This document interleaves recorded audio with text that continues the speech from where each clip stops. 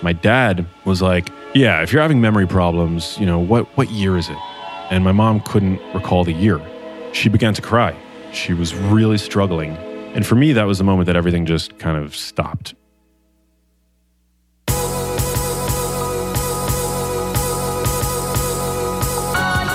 You're listening to the Almost 30 podcast, a lifestyle podcast hosted by Krista Williams and Lindsay Simcik.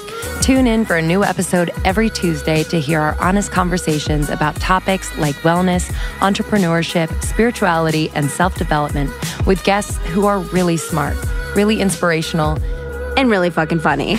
It's real, it's raw, and it's unfiltered. Inspired by our transition from our 20s to our 30s, we realized it's so much more than that. Our mission is to provide you with the tools, guidance, and motivation to help you navigate any transitions in your life and propel your personal growth. Thanks so much for tuning into the Almost 30 podcast. Here we go.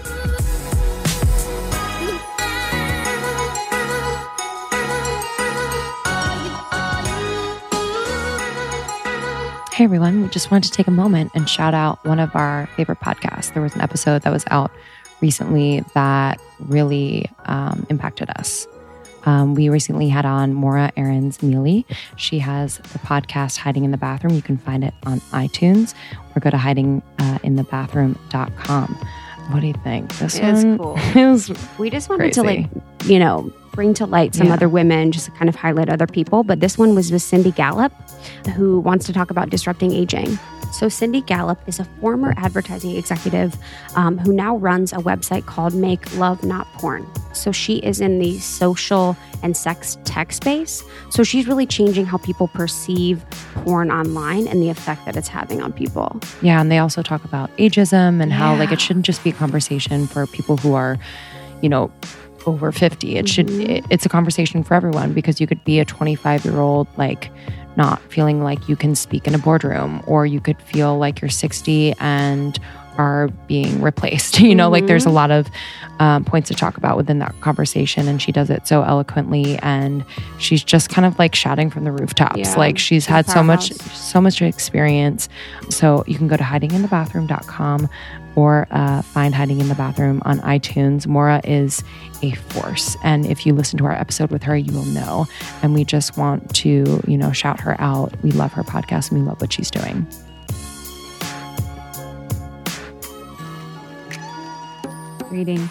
Greetings. Lindsay just ordered Genius Foods. What'd you order? I ordered papaya salad. Oh, that's so nice. And I ordered the fresh, like we would have gotten at Thai Vegan, but the veggie roll with the rice paper shit. So good. Anyway, it's 9 p.m. here. We're recording an intro. Hey guys, if you want to hear what fit models and workout instructors eat, listen to this podcast. Lindsay orders. Seriously, it's fucked up. And then I was going to go rogue and get 8 dumplings. And I was like, all right, Linz, it's 9:00 at night. You don't Dumplings are delicious for their texture. Not really for the taste, but for texture. Texture, man. Texture purposes only. Warm, totally soft. I've had 0 dumplings in my life, but I look at them and I can imagine that they're delicious. So I want to tell you guys about some of the magic that's been happening in my life. Today was magical. So this is where I brag on the podcast. Just kidding. But so lately my mantra before I go to bed is I am a witness to miracles. So I've been really focusing and honing in on miracles being natural, bringing magic into my life. That was really what I wanted to do in 2018. So this is so silly, but I just know that it was something. So yesterday, when I was on my way home from work, I called my mom, and she's the most challenging relationship in my life, to be completely honest. And we've been kind of going back and forth on this travel issue. We're going to Montreal as a family. My parents are divorced, but they traveled together. So you can imagine, what kind of storms are brewing.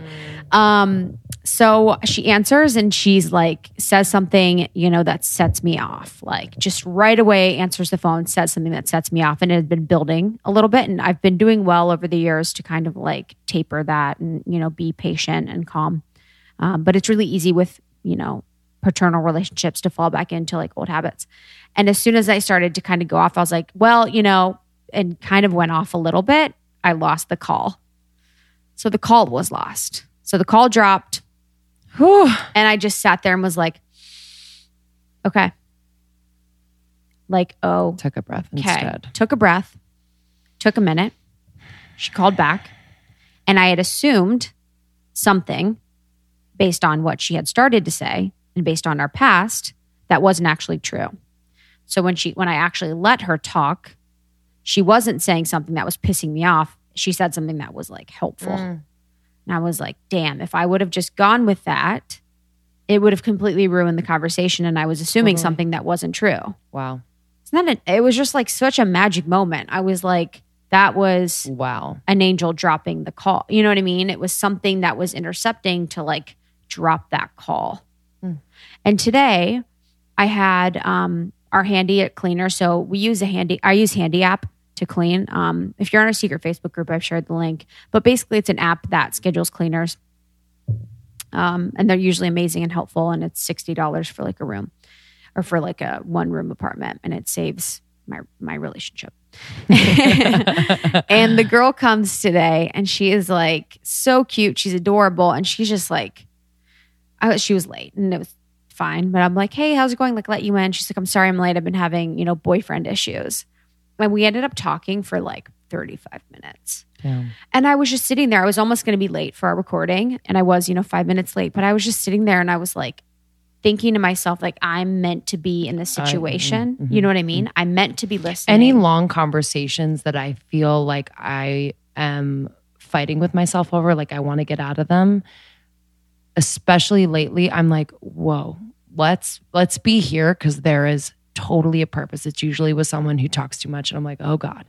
But then it turns into something where I'm just blown away. I'm inspired.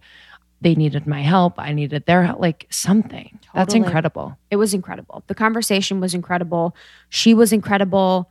It's just being a mirror for people. And I'm not an expert in any space, but like I definitely have compassion for people. And it's very visible when you're talking to me, when you're in that situation, if you're going to be vulnerable and we're a stranger, the compassion could like help. You know what I mean? It's just being like a listening ear for someone. It was just such a good day. I had like a few of those experiences that were just so meaningful and that connection, whereas, I could have walked out on my phone. Hey, gotta go. Got my earbuds in, Totally. Texting, been like, bye. Think of how many people do that. They kind of miss all of the opportunities to grow in like the tiny moments.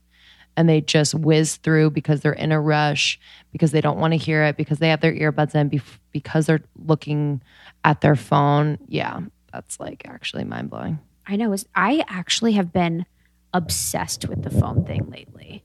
If you walk around on the street, every person is on their phone. Yeah, it freaks me out. It's really starting to freak me out. I don't know.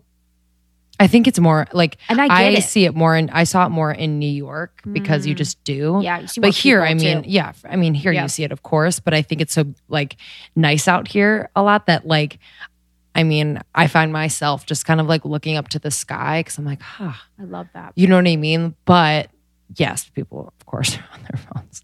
Yeah. What do you do? I don't know. What can we do? What do you do? Should we start a movement? Yeah. What would it be like? But then it's hard because no phone festival. Because I walk I try and walk, to my workout class in the morning, and that's my phone time.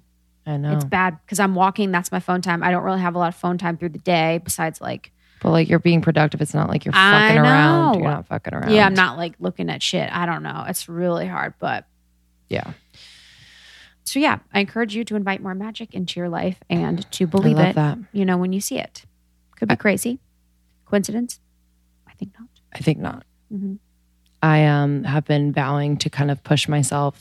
I'm really good at avoiding things that are good for me, and meaning like that I know will feel good. Yeah. I just kind of avoid like throwing myself into them. So today, there's a girl that works at Soul Cycle. She's works at the front desk, and she is a singer-songwriter. And she reached out to me. She's like, I would love to like write with you and sing with you. And like, I write very not frequently. So I was like, oh God, like what's it going to be like if I show up and like, I have something that I've written and what if it's stupid? And she's like, oh, why am I writing? You know what I mean? Just all the things came up. And she's just this like sweet, sweet girl. And she, like a few days before, she's like, hey, like I wanted to give you like a prompt, like kind of like give you something to write about, you know, almost as if she could feel that like I was like that's cool. hesitating, but like I wasn't to her. I was just internally hesitating. And she's like, you know, I want you to, and I'm going to think about something that like weighs heavy on you. And maybe it's not at the forefront of your mind all the time, but just something that's like maybe for a while has been weighing heavy on you and write about it. And at first I was like, no, like, cause things are going really well right now. Like in all areas, I feel like pretty in flow and open and just things are good. So I was like, oh, what? So I did. And I wrote about some like personal stuff and it was beautiful. And she was like so kind and guided me through the process. And we wrote this song and we're eventually going to like perform it. It was so cool. I was just like, cool. I love you for being my little angel that brought me out of like my dark cave of I can't. And I was like, you are amazing. She lost her mom 5 years ago very suddenly. Like, and she's so strong when she talks about it. I was just like, whoa, there's so much like strength in you. And yeah, it was just like nice. And I like disconnected, you know, I was like, oh God, I had so much to do. Like I had podcast stuff to do. I had other stuff to do. And I was like, you know what? I'm going to take this hour and a half and just like sit with her and like do this. It was great. That's all. I love that. Yeah, it was nice. Just Sing kidding. it. So it's a little like this. And a little like that. My life is so crap.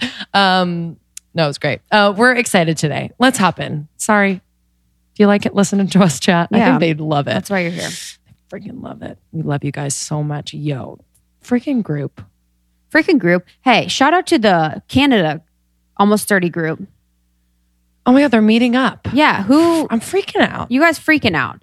Toronto meetups are happening. All of the posts that you guys do on your Instagram, you like tag us and you reference people that are in the episodes are insane. I know. And the people who are on the podcast and get all of these tags are like blown away. Yeah. It just fills them up. Like, I don't know, guys. Yeah. Come over. Yeah. Let's hang. Literally. We're just here being channels. Yeah. And exciting news, we have Chicago and Toronto coming up. Yo, As our first meetup. First meetup.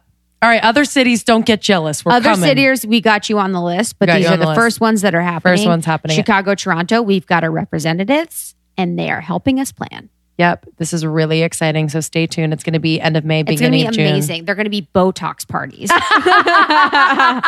But Just kidding. yeah, we're just so excited to meet you guys. So stay tuned for all of the details. Let us know if you're in those cities. End of May, beginning of June, and even if you like can easily travel to those cities, hey. Yeah, And honestly. parlay the trip, make Yeah. it into something, you know, maybe Yeah. a romantic weekend. Tell your boo you're like, got to go to something on Friday night or whatever, you whatever gotta see day. your ladies. So yeah, we're so pumped. Thanks for inspiring us to do that. So today on the podcast, we have Max Lugavere. Max Lugavere. His book is out now. It is Genius Foods.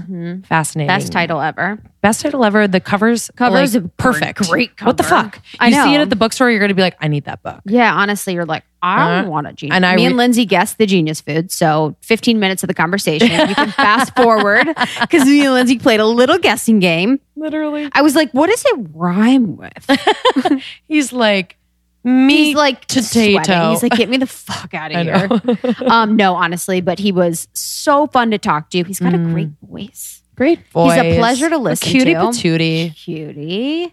Cutie. And it Soup's was just, cute. and we just had fun. And you know, he's an expert. Yep. He's not a nutritionist. He's not a doctor, but he has done extensive interviews and research with doctors, with nutritionists over the last 6-7 years. His mom was diagnosed with dementia, and it just like It's beautiful the way he talked ignited about this like fire, like seeking knowledge about how he could prevent this in people our age. Start now. So yeah, I mean, it was just incredible. We go deep. So this is great for health, nutrition, wellness. So we really go into brain science and the effect of diet and nutrition has on your brain function, regulation of all of your systems in the body, prevention of disease. So we're really excited to go deep with him. So we get pretty sciencey, we get kind of in the weeds, but we think this is a really important conversation to have and a really, really well-paced conversation. Yeah. All right, guys. So join our secret Facebook group on Facebook. If you're not in there, we are having inspiring, enlightening, supportive, funny, amazing conversations in there daily. And we want to talk about this episode. If you haven't already, subscribe, rate, and review on iTunes. It is so important to us. And it's important, yes, we get up in the rankings and that's important to us, but mainly so that we can reach It's important to us that we've been around 100 of top overall podcasts for weeks now. So we were just next to Rich Roll, which literally tickled me crazy. Yeah. Anyway, I wonder if he sees that and he's like, I know. They're like, who are these girls? He's like, they're inspiring me. He's like, didn't they email me 18 times? Literally. Actually, I haven't because I'm too nervous. I'm too nervous. All right, guys, enjoy this episode. We love you. We love you. Share this with a friend. If it resonates, share this podcast as a whole.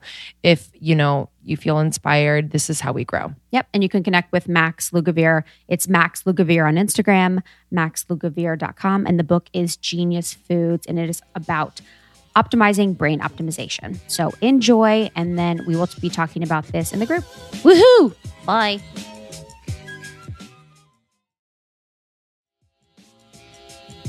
It's like a hierarchy of like yes, importance. It's like, welcome, Max. The first thing you need to know is this will be the biggest podcast that you're ever going to be on.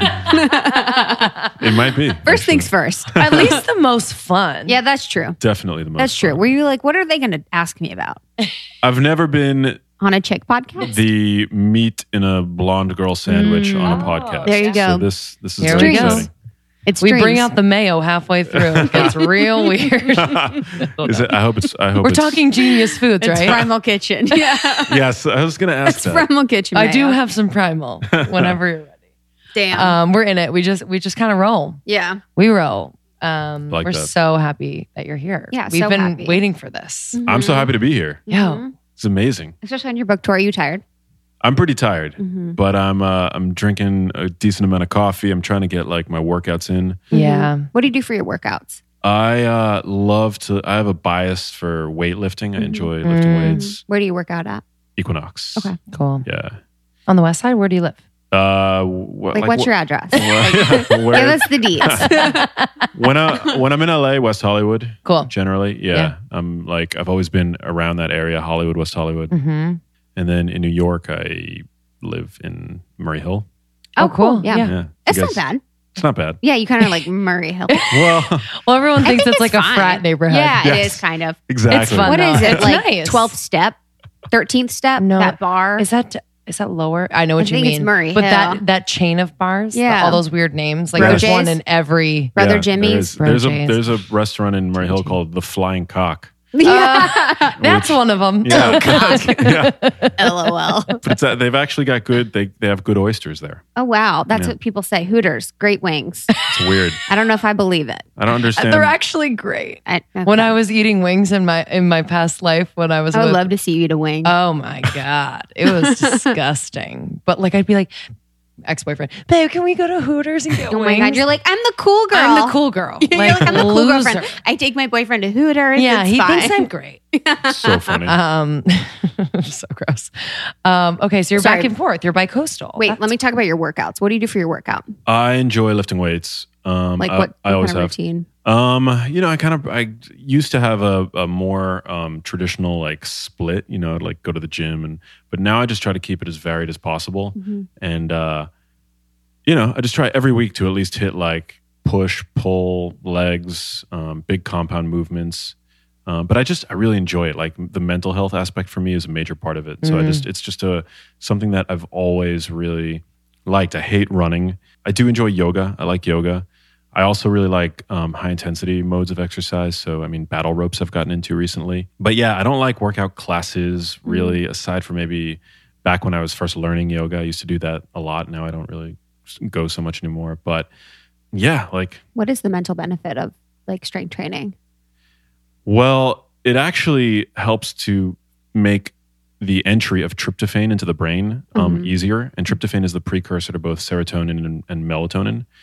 So it's actually just one of the ways in which Is exercise. that an amino acid? It's an amino acid. Yeah, it's an Okay. essential amino acid. So we get it in Okay. food and things like that. And it's the direct precursor to serotonin, which is involved in positive mood and executive function, things like that. They've actually done really interesting experiments where they give a cocktail of amino acids called branched chain amino acids to people. Yeah. And these amino acids vie for the same transport into the brain as tryptophan. And so when you give a cocktail of these amino acids in isolation, it's been shown to temporarily deplete the brain of tryptophan. And what is the behavioral changes in the subjects, actually, they start to act more antisocial, their executive function declines, they display reduced ability to focus, delay gratification, things like that. And so that's how these amino acids can actually reduce executive function and reduce the ability of tryptophan to get into the brain. But what's so cool about exercise, that exercise actually works its magic by causing your muscles to suck up those branched chain amino acids, thus giving tryptophan an easier sort of entry route into the brain, which is really cool. What foods have those branch chain? All whole proteins. Oh, really? Yeah, it's leucine, isoleucine, and valine. Mm-hmm. And yeah, when you're consuming a diversified diet with adequate protein, you're getting those amino acids. Really? But they're leucine in particular happens to be the most anabolic. So in terms of promoting muscle protein synthesis, which is what you want after a workout, you want your muscles to grow. Leucine is the one that's been shown to be the most effective. Okay. But at the end of the day, I think new research is even showing that it doesn't ultimately matter as long as you're getting adequate protein over the course of a day. What about supplementing BCAAs? What do you think about that? Do you think it's necessary? I don't think... I think the research doesn't seem to point to a necessity for doing that. And, they are actually kind of expensive, but there are some people in the fitness community that swear by them. So, there's a website that I became familiar with very early on called Lean Gains. And the guy who runs it is a bodybuilder. And he's a big advocate of intermittent fasting and then working out on a fasted stomach with the exception of taking branched chain amino acids before the workout. So I've experimented with that, and I think that it probably helped me. So I mean, I feel that it's if all the other aspects of your diet and workout routine are optimized and you're getting adequate rest and all that stuff, then I think it might be like a 10% push that gets you to whatever your end goal is. But I think most people should probably focus on getting adequate protein and optimizing their workouts instead Of doing something like that. instead of spending their hard-earned money on a supplement like that, when again those branched chain amino acids are found in the proteins that are readily available when you consume meat and things like that. Yeah. I can tell a difference if I take BCAAs sometimes, or I was subscribing to that, but I can always tell a difference like in my muscle soreness. Like I don't feel as sore when I use them. Yeah. It's like helpful for that. Yeah, I mean, protein is, of the macronutrients, the most satiating. There's actually this really interesting hypothesis. It's called the protein leverage hypothesis that basically posits that our hunger is driven basically by our necessity for protein. Because protein, from an evolutionary aspect, was probably the most expensive of the macronutrients and yet the most vital. I mean, our bodies are made of protein. We're constantly, building up structures, breaking them down, and proteins are really, important for these processes. And the most protein dense foods that a hungry hunter-gatherer would be able to find would be animals. And yet we had to chase those animals. And, that wasn't the easiest thing. So there's this idea that we actually eat the other macronutrients. We'll just basically eat until we get the adequate amount of protein. And that's why research has shown that protein is more satiating than both carbs and fat. Really? So, yeah. Yeah, even though that people now say that fat is the most satiating and fat turns off hunger hormones. Have you heard that? Fat, I mean, you could say that fiber is satiating because it fills up your stomach. Fat, in a way, is satiating because it slows what's called gastric emptying, the emptying of contents of your stomach into your small intestine. So it slows down that process, so it keeps your stomach full longer. But I believe the studies that I've reviewed have shown They take the same amount of calories from protein, fat, and carbs, and then they do these questionnaires with subjects. And they've found that, after consuming the same amount of calories from protein, that the subjects tend to feel more full or less hunger afterwards. After having more protein.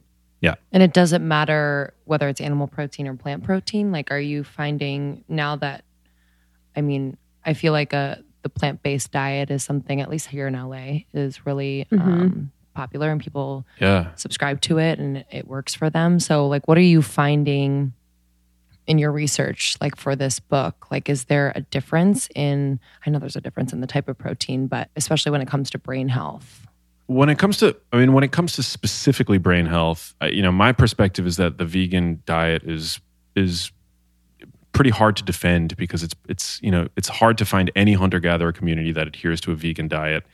And researchers don't believe that veganism played a role in the development of our brains in the evolutionary sense. In fact, they speculate that it's not just access to meat, but cooked meat that catalyzed the growth of our brains, that provided this burst of caloric energy, highly bioavailable nutrients. It's the nutrients that are found specifically in meat are really important for the brain. Plants too, and then you look at the research on dementia prevention. There's not a single study that I could think of that looks at veganism as it relates to risk for dementia, Alzheimer's disease, things like that. They all include fatty fish at the very least, and it's less clear the role of red meat in terms of brain health. But I'm pretty convinced, based on not trials necessarily, and certainly not observational studies, because it's really hard to tease out quality meat when you're looking at the population level, because most people consume really crappy quality meat.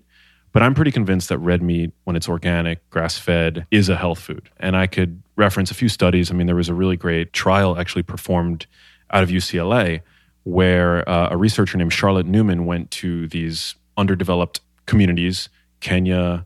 Well, actually, the trial was in Kenya, and she basically ran a randomized control trial where she gave children who, their brains are still developing, these traditional dishes made of corn, beans, and greens. Essentially, she gave them, there were 4 groups. She gave one group the dish without any added food group. She gave another group that dish with added dairy as a supplement.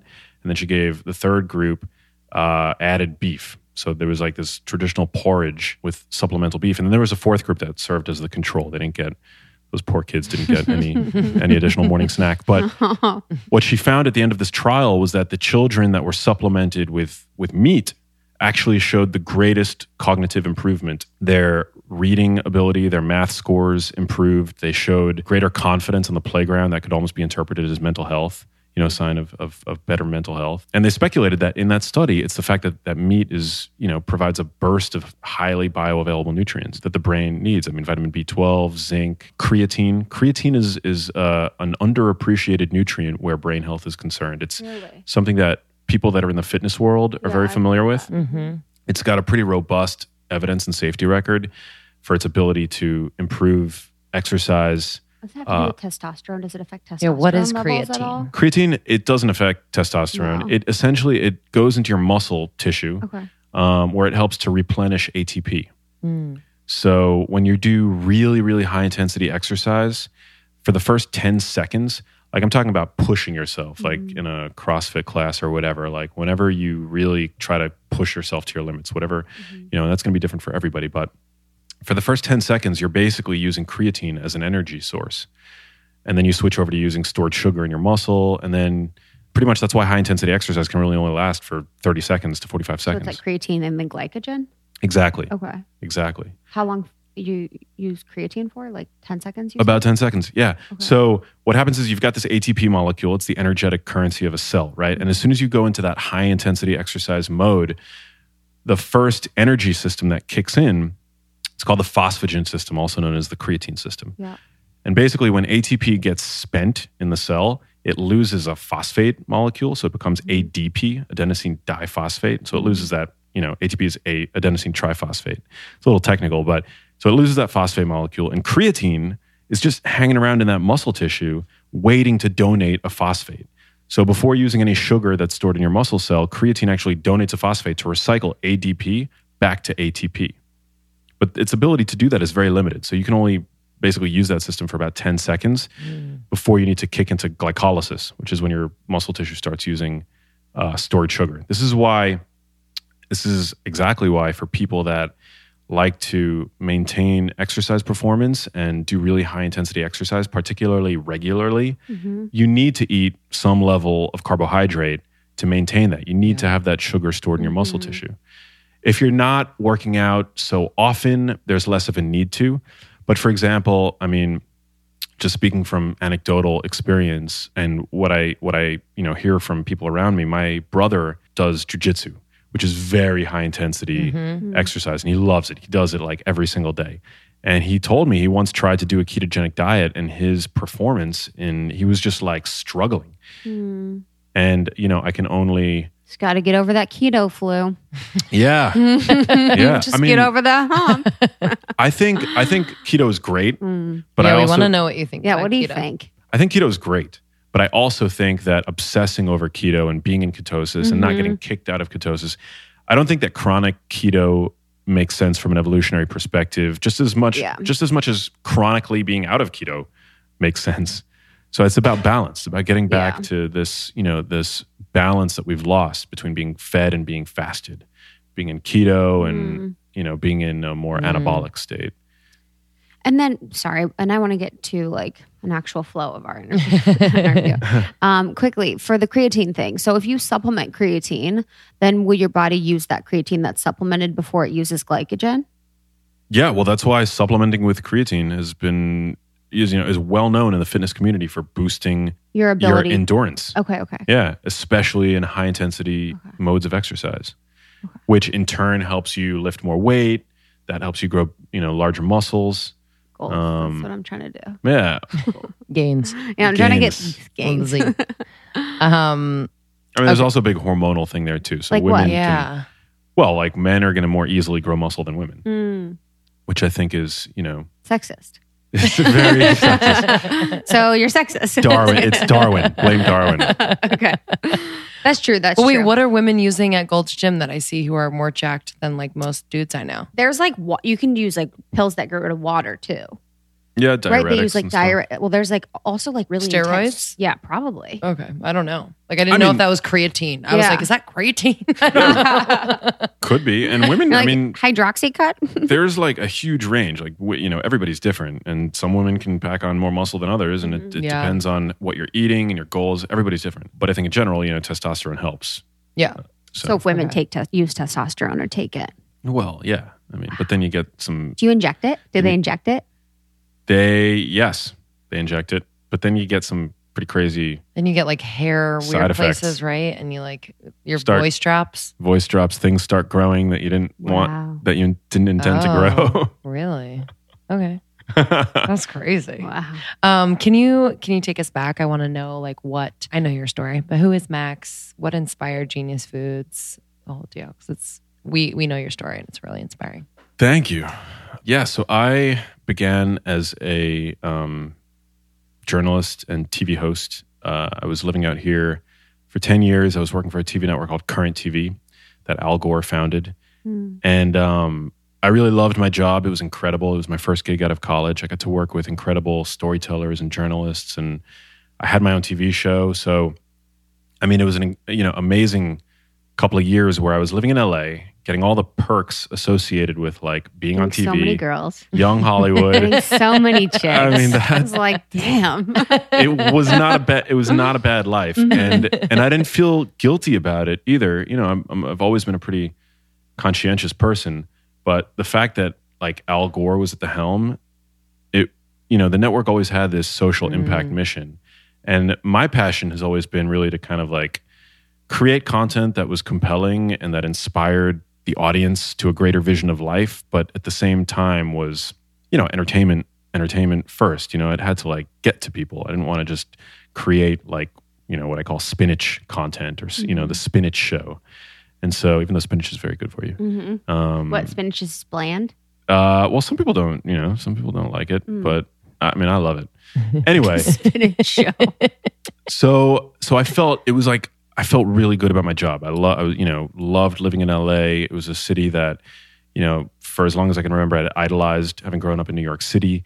I never felt like a New Yorker. I always felt this pull to California based on what I would like hear about it on MTV, you know, as a kid. It's all real world. You're like, I want to be there.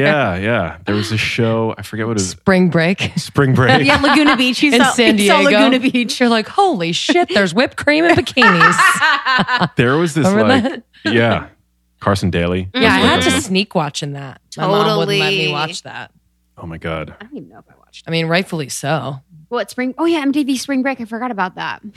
Probably had friends on that show. Honestly, Man, back when like we they all watched They would MTV. rule. They ruled Yeah. like culture. They Yeah. were like the pinnacle of culture. It was insane. End of an era, Completely. you know. So you're the new Carson Daly. You're I getting Mad became. Girls. I became. So I ended up on TV as a VJ and you know, got to really talk about the range of my passions and my interests, you know, anything I want to, because I had a nightly show and I was on TV every single day.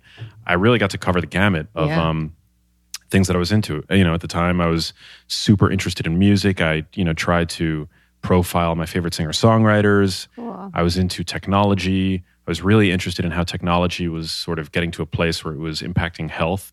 And I did that for 5 years. It was sort of like grad school that you get paid for. No, you know, very few people watched the network, but those that did were pretty hardcore fans. But that being said, I learned a lot. And I left Current at a certain point to try to figure out where I was going to go with my career. I was really excited. You know, the first 5 years of my career ended up being really, you know, I had really high hopes for my career because I had all this press. I was really, you know, my network had grown. I was a very good networker living in Hollywood. I ultimately had ended up signing with a really big talent agency, like one of the best talent agencies that people in LA dream to even get a meeting with these guys. They signed me right away, and I started going out for really big meetings for really big network TV shows as a TV host. And even in those early moments, I felt there was a little bit of a cognitive dissonance because, again, my passion was always creating content that was inspiring, informational to some degree. And I was going out for like the kinds of shows that you really almost have to kind of sell your soul. Yeah. You know, you can reach a lot of people, which was kind of enticing to me because I had worked so hard at Current TV to really not much of an audience, you know? And so I was going out on all these meetings and my agent was like pushing me.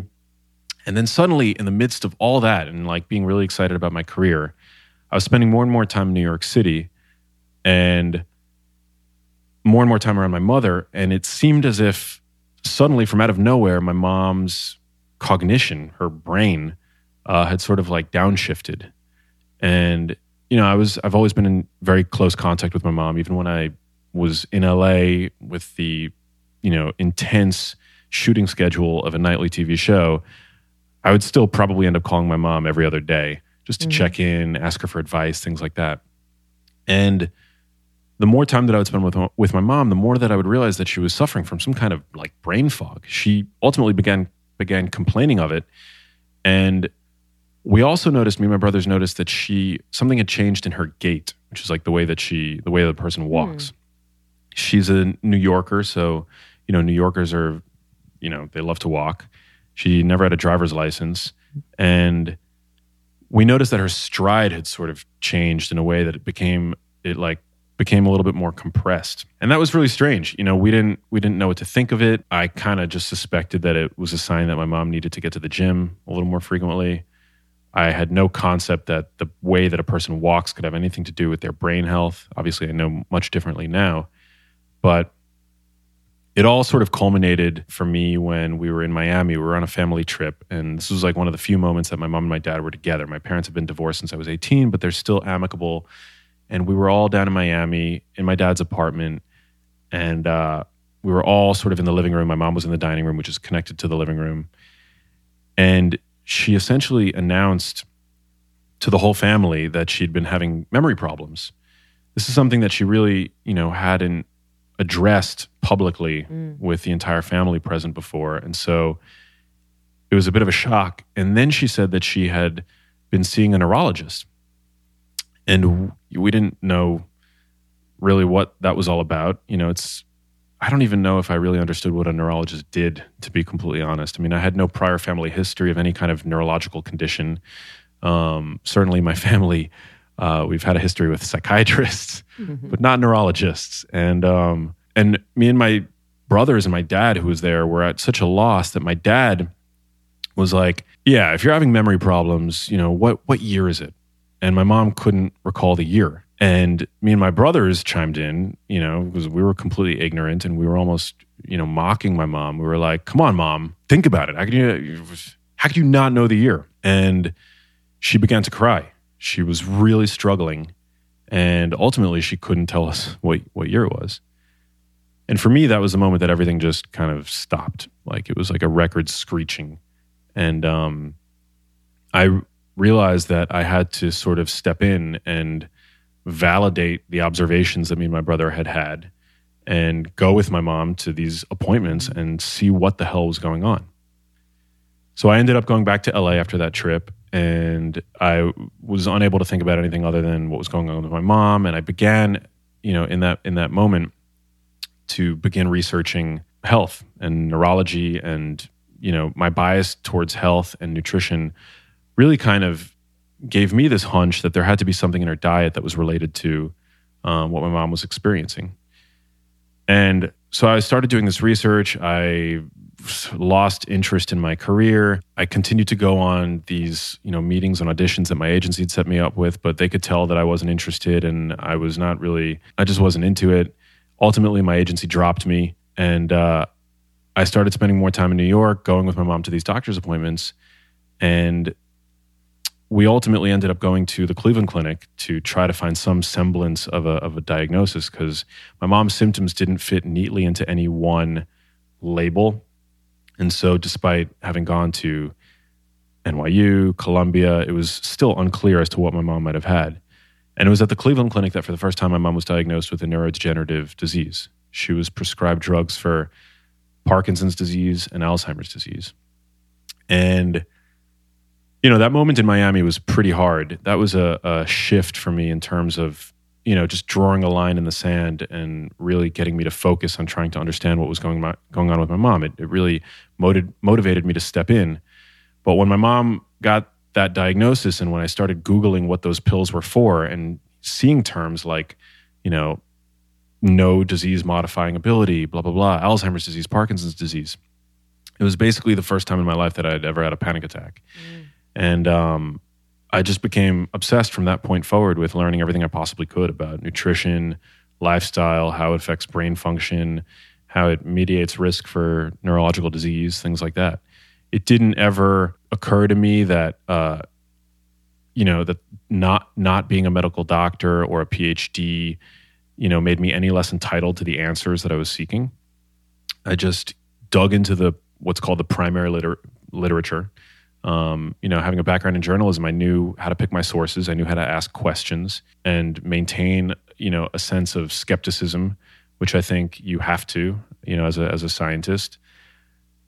And that was, that began 6 years ago, and it's a journey that continues to today. And, since then I've interviewed dozens of the top researchers in the field. I've read, at least 1,000 scientific papers. I've become actually colleagues with some of the researchers that I've interviewed, ultimately being able to participate in research. And even I've had the ability to teach doctors and medical students, which is incredible. I recently shot a video series for Academic CME, which is continuing medical education.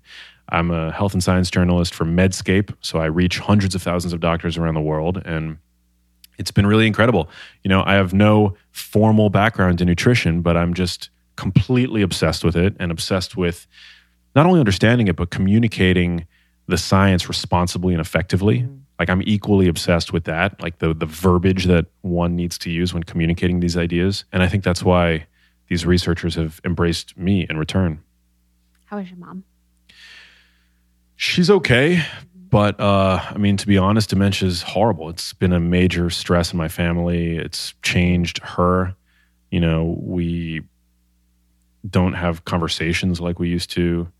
Does she remember you? Yeah, she doesn't have Alzheimer's disease. She has a more niche form of dementia, which is, better or worse. I'm not really sure. It's a less studied variant of dementia, but But dementia is horrible. So I sort of stand there with, I'm not a caregiver, but, a lot of people, not a single person that I encounter doesn't have some kind of experience with dementia, Alzheimer's disease, things like that. And, it's hard. It's considered a caregiver's disease because it's just, which is, I don't think fully doesn't really pay due to the patient, because I'm sure it's hard for the patient. But yeah, it's difficult. And Alzheimer's disease, one of the things that shocked me the most is that Alzheimer's disease actually begins in the brain 30 to 40 years before the first symptom. It's unclear where the etiology of other neurological conditions really is, but Parkinson's disease too begins in the brain far earlier than the presentation of symptoms. So for me, it became very much a millennial issue, something that younger people need to be talking about. And I just decided to stand up and be like, this is something that we have a choice, and this is something that we need to be talking about. And, once symptoms emerge, it's a really difficult disease to treat. So knowing that our generation has invested so much in human capital, more than any previous generation, it became something to me that was it was just a really strong call to action. And in tandem with that, millennials tend to, first of all, people think of dementia as an old person's disease, which it's not. It begins in the brain, as I said, decades before the first symptom, like many chronic diseases that are burdening society. So these are not things that, when you have a heart attack, what inevitably caused that heart attack didn't begin the night before you having a heart attack. These are processes that take a very long time to develop in the body. The other thing is that doctors are not experts when it comes to nutrition. So when you go to see a doctor asking for nutritional advice, it takes on average 17 years for what's discovered in science to be put into day-to-day clinical practice. So there's this huge lag time. Millennials don't care about dementia. They're not attuned to dementia-related content. So I'm like, okay, what do I need to do to make this a talking point for young people? And that's kind of how I came up with the idea for writing Genius Foods. So when you were researching, did you take a look at what your mom had been eating, consuming? Was it that deep? Yeah, why did you think about food first? It's interesting to me. I feel like our generation was maybe the first that's correlating food to the cause for disease. Yeah. So I'm surprised that even 6 years ago you saw food as a correlation, rather than, I felt like what we were taught to do would be look at, maybe research around it and kind of hand it over to the genetics, or hand it over to pharmaceutical companies and kind of have them figure out what we should do. Yeah. So why did you go to food first? That's a good question. So at the exact moment that my mom started to decline, and for a couple of years after that, her mother was still alive. So my maternal grandmother lived until 96, and cognitively, my grandma was sharp. So and she lived with my mom. So there was this moment for me. Well, there were multiple moments, but there was this period that was particularly heartbreaking for me, because I would be in my mom's house and I would see my grandmother, who was 96, unable to walk, decrepit, old, the picture of aging, cognitively sharper than my mother, her daughter, which was just insane. My mom needed to have a caregiver at the same time that my grandmother was alive and was basically still watching the stock market. So I had a hunch that something had to have changed between my grandmother's generation and my mother's generation that led to my mom developing this disease. And if you just look at the environment around you, it's very obvious, what has changed. Our diets and our lifestyles. Our genes certainly haven't changed. And my grandmother, because she didn't have dementia, it was clear to me that there wasn't a genetic, that what my mom had wasn't determined by her genes. It was perhaps influenced by her genes, but it certainly wasn't, one of these conditions that is determined by, inheritance. And so I just started looking into my mom's diet and questioning all the things that I saw her eating and not eating growing up, and just the paradigm that I had in my head for what nutrition really was. And I realized that, a lot of the nutritional information that we've been spoon-fed over the past couple of decades really was not built on any kind of solid science. And it just, I think, was the detriment to her health in many ways. I'm not putting the blame solely on diet. you know, I mean, I could point fingers at the way that my mom lived her life too. She didn't really have a good way of dealing with stress. She probably had a relationship with her mother and her children that was a little too codependent. You know, she never, and like many in her generation, didn't value exercise the way that we do. They didn't have private gyms. You know, working out wasn't a lifestyle the way that it is now. But on the other hand, I believe that she was poisoned by her food supply. And I think that people today continue to be poisoned by the food supply. Our dietary guidelines are not based on any solid evidence. And it's getting a little bit better, thankfully. But, you know, for example, you can look at grains, which get a bad rap today. But when you just talk strictly in terms of evidence, you know, our USDA MyPlate, which is the successor to the food pyramid, which for decades advised us to eat 6 to 11 servings of grains every single day, still advises us that for health, we've got to include grains at every meal. But when you look at research like what was published by Cochrane, which is an organization that is known for their unbiased systematic reviews of medical literature in partnership with the World Health Organization, they looked at all randomized control trials, which are the kinds of trials required to prove cause and effect, involving grains as an intervention, and they could find no convincing evidence that grains actually improve health. So we're told that we need to eat them to be healthy, and yet there's no evidence.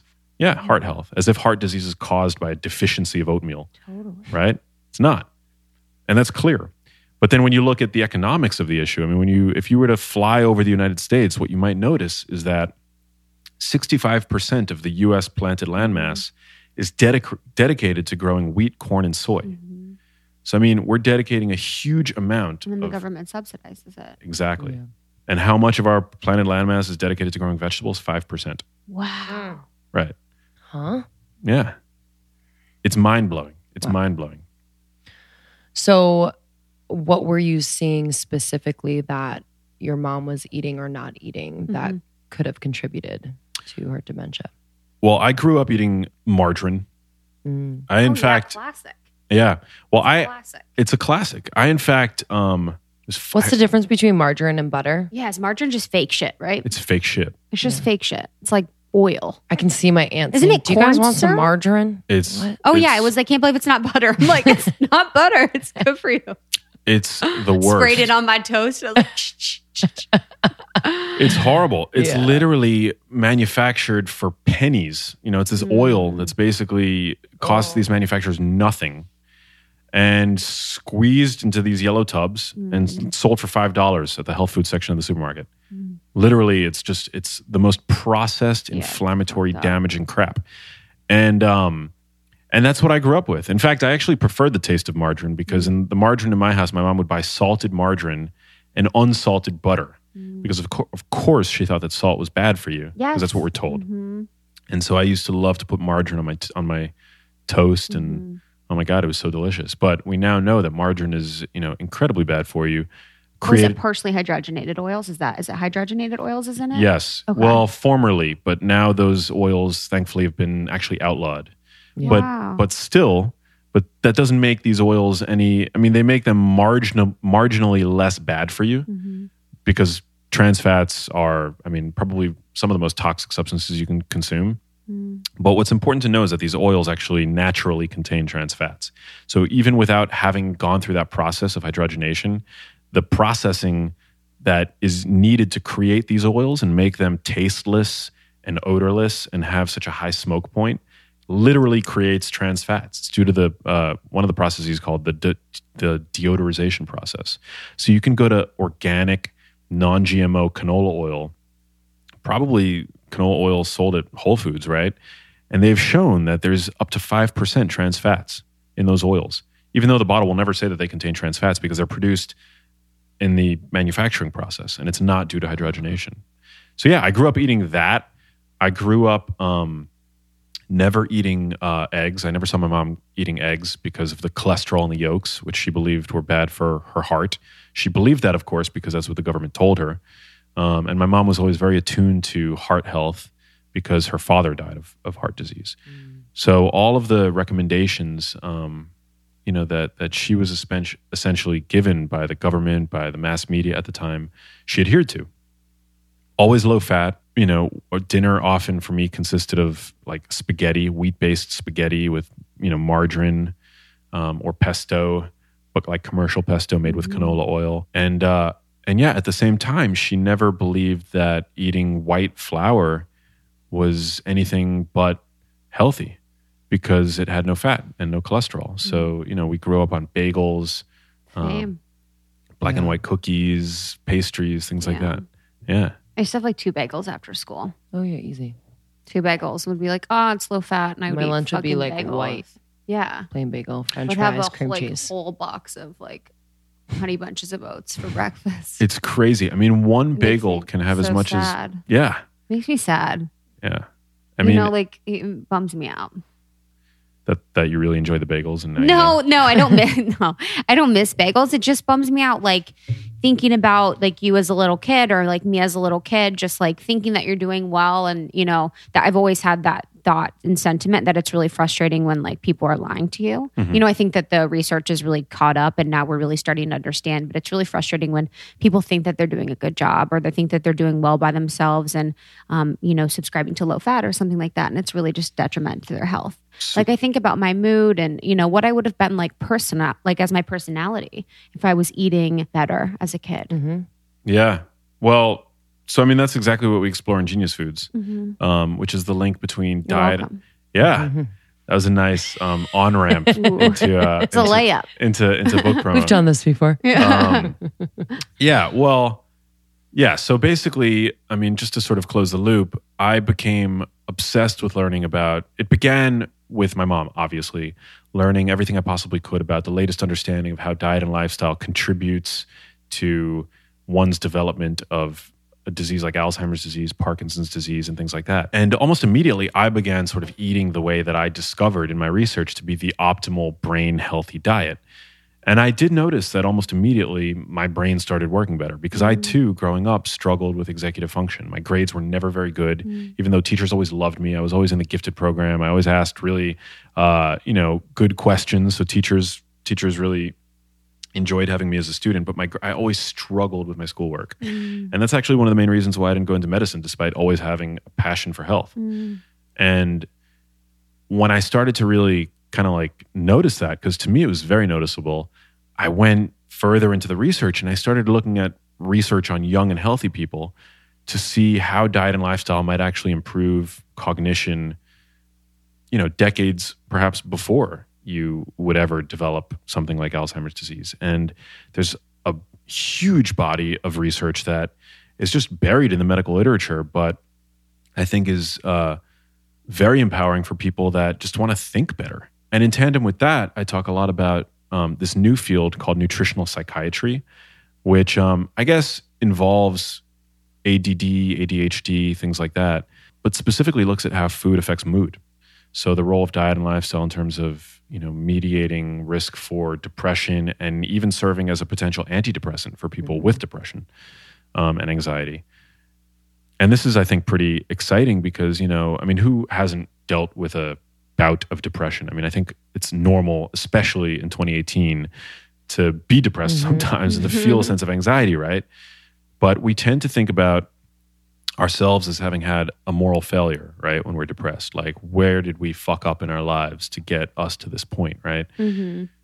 But really, going back to the food supply, there's very strong evidence that what we're eating can actually be stoking the flames of depression. And that to me, I think is just really important, a really important insight. Yeah.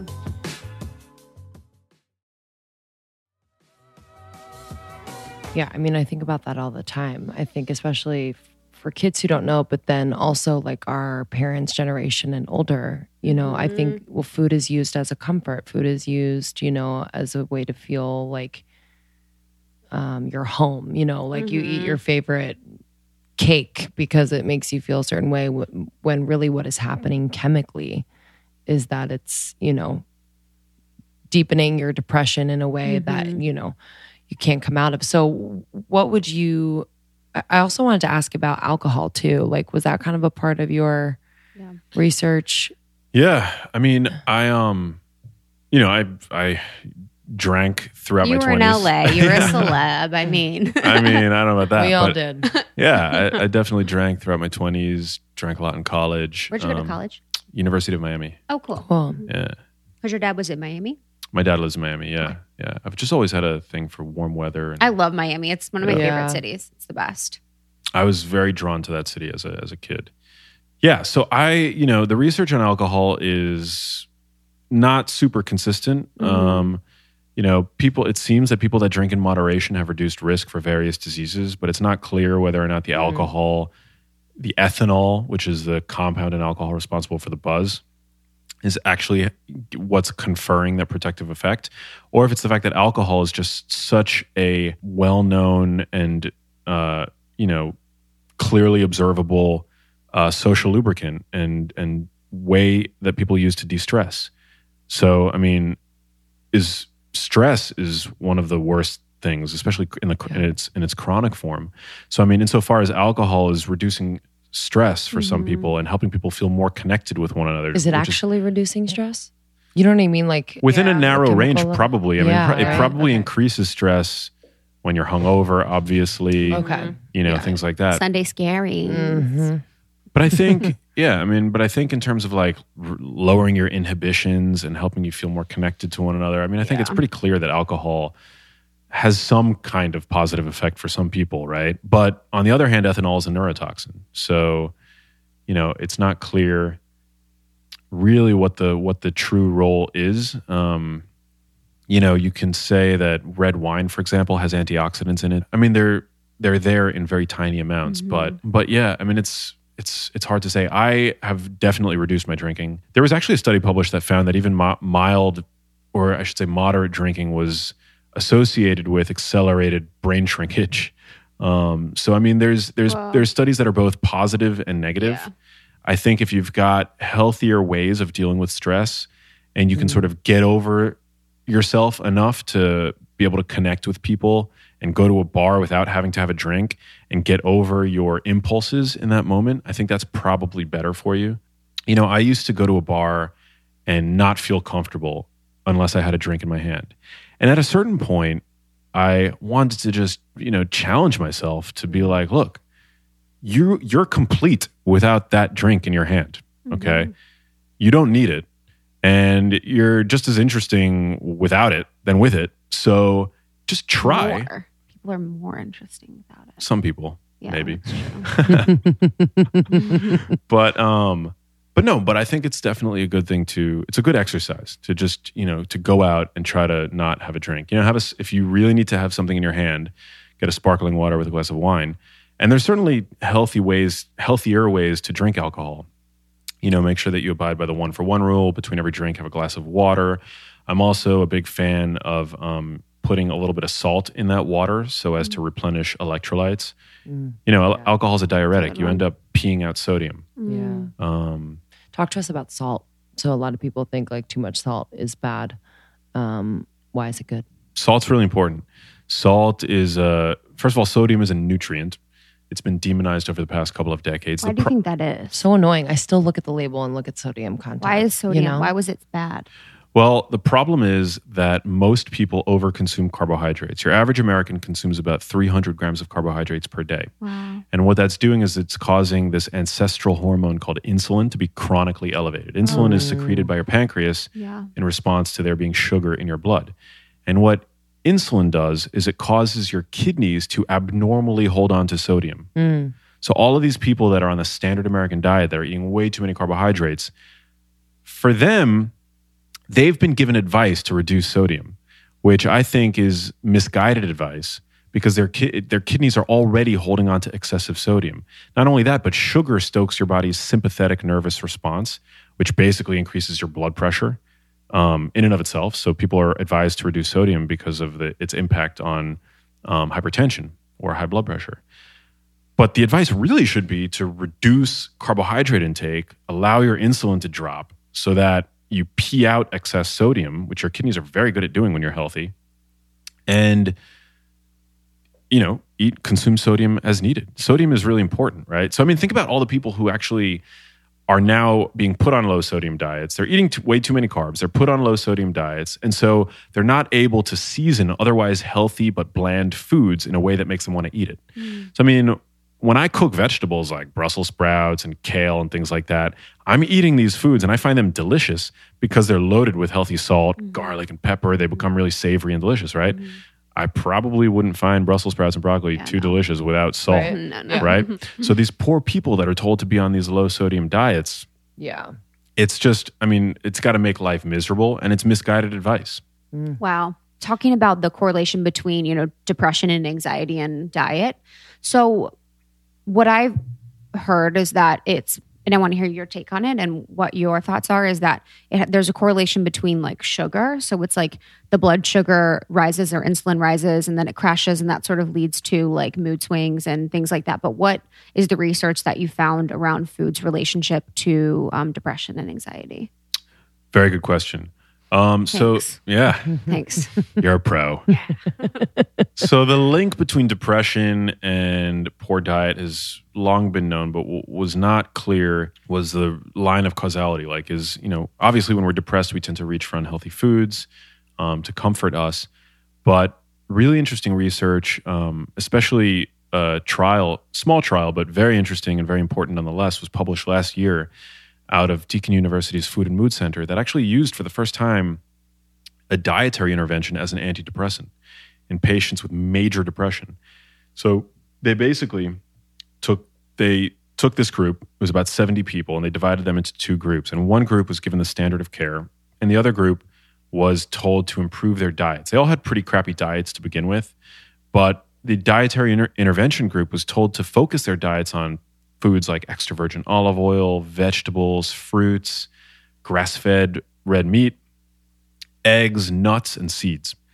And what they found was that compared to the control group, those in the dietary intervention group actually were able to significantly improve their symptoms of depression, to the point that 33%, almost a third of the patients in the diet group, their depression was so significantly improved that they no longer met the diagnostic criteria for major depression, compared to only 8% in the standard of care group. Wow. Which to me is, that's a very robust effect. It was a small trial, but statistically significant, no less. And those S words. And so that I think is very interesting. And there's also been really good research on various compounds that are known anti-inflammatories and their ability to reduce depression. So there was a pretty good trial. I can't recall the specifics of it, but they used a formulation of curcumin, which is a known anti-inflammatory. Turmeric, right? Yeah. And they found that Is it in turmeric? Is it anything else but turmeric? No, it's found only in turmeric to my knowledge. And so they gave these patients this compound, and they found a significant reduction in their depression symptoms. There was another study that I cite in the book where students with anxiety, they were medical school students. So, anxiety runs rampant in kids going through med school. They gave them fish oil, which is also anti-inflammatory due to the presence of EPA fat in fish oil. And they found that coincided with a 20% decrease in their anxiety, which is, very interesting stuff. The ability of food to influence mood. There's been some really good associations with probiotic-containing foods and social anxiety. So it seems pretty clear to me that our brains respond to the inputs that we feed it on a pretty moment-to-moment basis. And it makes sense. Going back to inflammation, inflammation is something that not many people fully understand, and it's sort of considered like a 4-letter word these days, but inflammation is a very important response on the part of our immune systems to help protect us against a pathogen becoming a full-blown infection or a sprained ankle. It helps us heal when we injure ourselves, essentially. And inflammation is sort of meant by our bodies to be used acutely in those acute settings. Today, inflammation has become chronically something that we all are experiencing due to our diets and our lifestyles. But again, it's really meant as this sort of helpful mechanism. And zookeepers are pretty well aware that when an animal has an infection, they display behaviors that are called sickness behaviors. They retract from the herd. They stop grooming themselves. They lose their appetites. They essentially, it's thought that they extricate themselves from the group to promote healing, to save their energy, and so as also not to spread the infection. you could see how that adaptation would serve a pretty powerful advantage, especially to a species as social as us, right? So now that so many people are suffering from chronic low-grade inflammation, it's not implausible that humans, even in a low-level way, experience these sickness behaviors at a subconscious level. Less desire to go out and socialize and connect with one another. That's kind of unfortunate because we're perhaps experiencing these not as a response to being infected, but to the things that we're eating, which is unfortunate. I think it's so interesting. Like our bodies are giving us answers and messages all the time. And so why did we turn that off? Or why, it's almost like we can't get quiet enough to listen to it. And we're so dependent on the medication and kind of other people telling us what we should do rather than like tuning in and being like, okay, so when I eat a half of an entire pizza, I'm feeling foggy and I'm feeling, just really tuning in. Like, I wonder when that, I don't know if it ever was that. I guess not. But I would think maybe back in like hunter-gatherer days, like they're like, oh, that didn't make me feel great, or I couldn't hunt as well today, so I'm not going to eat that. Yeah. When was that lost? That's a good one. I don't know. I mean, I think, to some degree, it takes a bit of discipline, especially today in the modern world when we're just confronted, from every which way with unhealthy food options. There's this phenomena amongst people that, there's a quote that I heard recently that everybody wants to go to heaven, nobody wants to die. Nobody wants to it's a metaphor. I mean, I don't believe in heaven, but I think it's a good metaphor because it's people want the results, but they don't want to necessarily do the work. Mm-hmm. And on the opposing end of the spectrum, there are food manufacturers that have well-paid food scientists that literally are working around the clock designing new food products that are literally meant to addict you to them. And so, the modern food environment has sort of become like a minefield. I mean, going through the modern supermarket, it's a very treacherous place to walk through, especially if you've got problems with your willpower, which most people do inevitably because we're also underslept. So it's like, it's a systemic. Did your mom have trouble sleeping? I don't know, actually. Now she does. Now she does. Yeah. But I don't believe that she ever used to. I don't. I mean, I sleep like a baby. Same. Yeah. I'm so thankful. I know, me too. Your mom doesn't sleep well. Yeah, no, my mom doesn't sleep well either. Really? But I just always think about obviously it affects brain function, but does it affect the brain long term? Like eating bad food would. Do you know what I mean? Yeah, I mean, it likely does. When we sleep, our brains, switch on these really important maintenance processes. So by chronically depriving yourself of sleep, you're essentially not maintaining your brain. Yeah. One of the most important things that your brain does, it's a recently discovered system called the glymphatic system, kicks on. And your brain basically swooshes cerebrospinal fluid throughout, cleaning it of these proteins that build up during the day and could potentially aggregate and cause these plaques that build up that are characteristic of Alzheimer's disease. And they've shown that on one night of poor sleep, there's an increase in measurable amyloid beta in cerebrospinal fluid. Wow. So, yeah, sleeping is definitely getting good, adequate quality sleep is very important. And it's also really important in terms of helping you rely less on your willpower and having greater domain over your behavior and decisions. Because when we're underslept... That's so true. Yeah, right? Mm-hmm. There's actually... It's very interesting. When you are underslept, your prefrontal cortex, there's less activity in your prefrontal cortex, which is basically the hub of self-awareness and executive function and all these higher order cognitive processes that make us human. And so it's a lot easier you essentially become like your reptile brain comes out when you're underslept. It becomes a lot more difficult to avoid sugary foods, high carbohydrate foods. It becomes a lot more difficult when you're underslept to contextualize your emotions. I mean, if you've ever gone through a breakup, you'll notice how painful it is on days that you're underslept. Whereas on a night of good sleep, it actually, you're much more able to deal with those emotions, I think, in an effective way. And that's all, because sleep really is so important. Totally. Yeah. I want to dig into the book and what people who are going to buy the book can expect.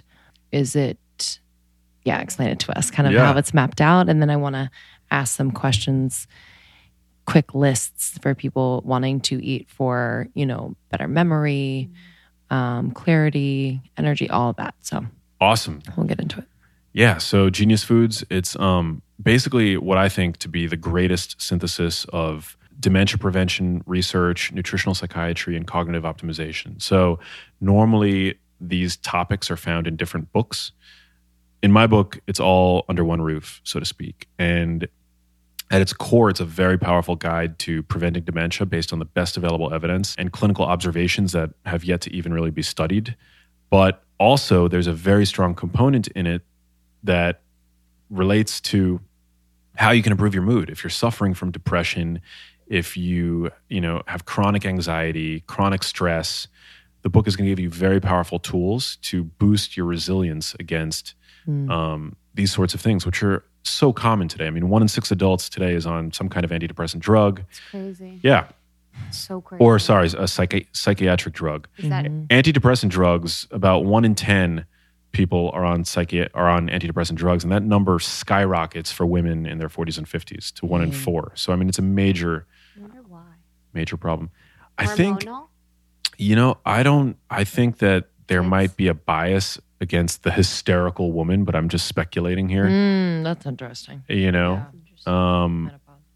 Well, I'll just give you, my mom, before her diagnosis and before her, she was prescribed these pills, some psychiatrists thought that all of her symptoms were stemming from depression and put her on an antidepressant.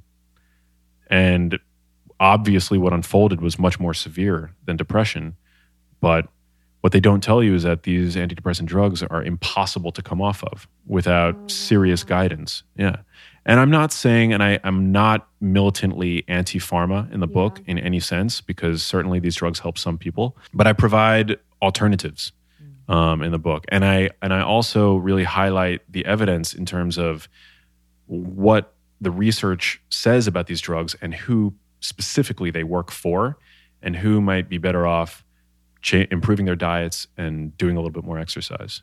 And then the other aspect of the book is cognitive optimization. So I don't really have a good term for that. I don't think that has really been crystallized in the literature. I think it falls outside of the domain of nutritional psychiatry, but it's really about how food and various nutrients can actually improve the way that you think in the here and now. I mean, today, 1 in 7 younger people between the ages of 18 and 39 complain of memory problems. And that's not cool, Wow. Yeah. Short term or long term or what kind? Because I can't remember anything about my childhood. Yeah. What do you think about might be repressing something. Yeah, that's what everyone says. I'm like, yeah. I think, each of us, I think what's so amazing about being a human, right, is that we're each heir to the universe's most advanced supercomputer. Like the flagship product of Darwinian evolution, we each have for free. We're just gifted it at birth. And yet for so many people, our brains don't work as well as they ought to. And, so in Genius Foods, I really hope to help people that are suffering from brain fog, memory complaints, things like that.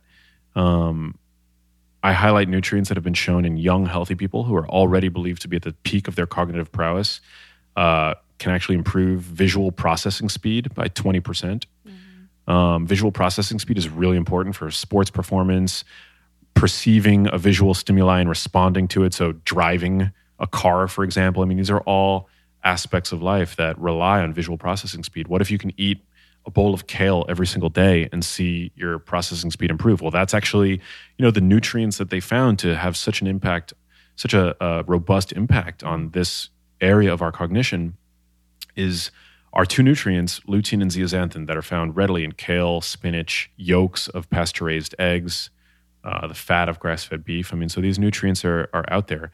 I highlight them all in the book, and I also, rather than just continue to beat people over the head with what they know that they shouldn't eat, I mean, that's all in my book too, but one thing I never ever want to do is talk down to my audience. I think people these days know that sugar's bad.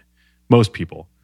I go into why sugar is bad, for sure, for any newbies to nutrition.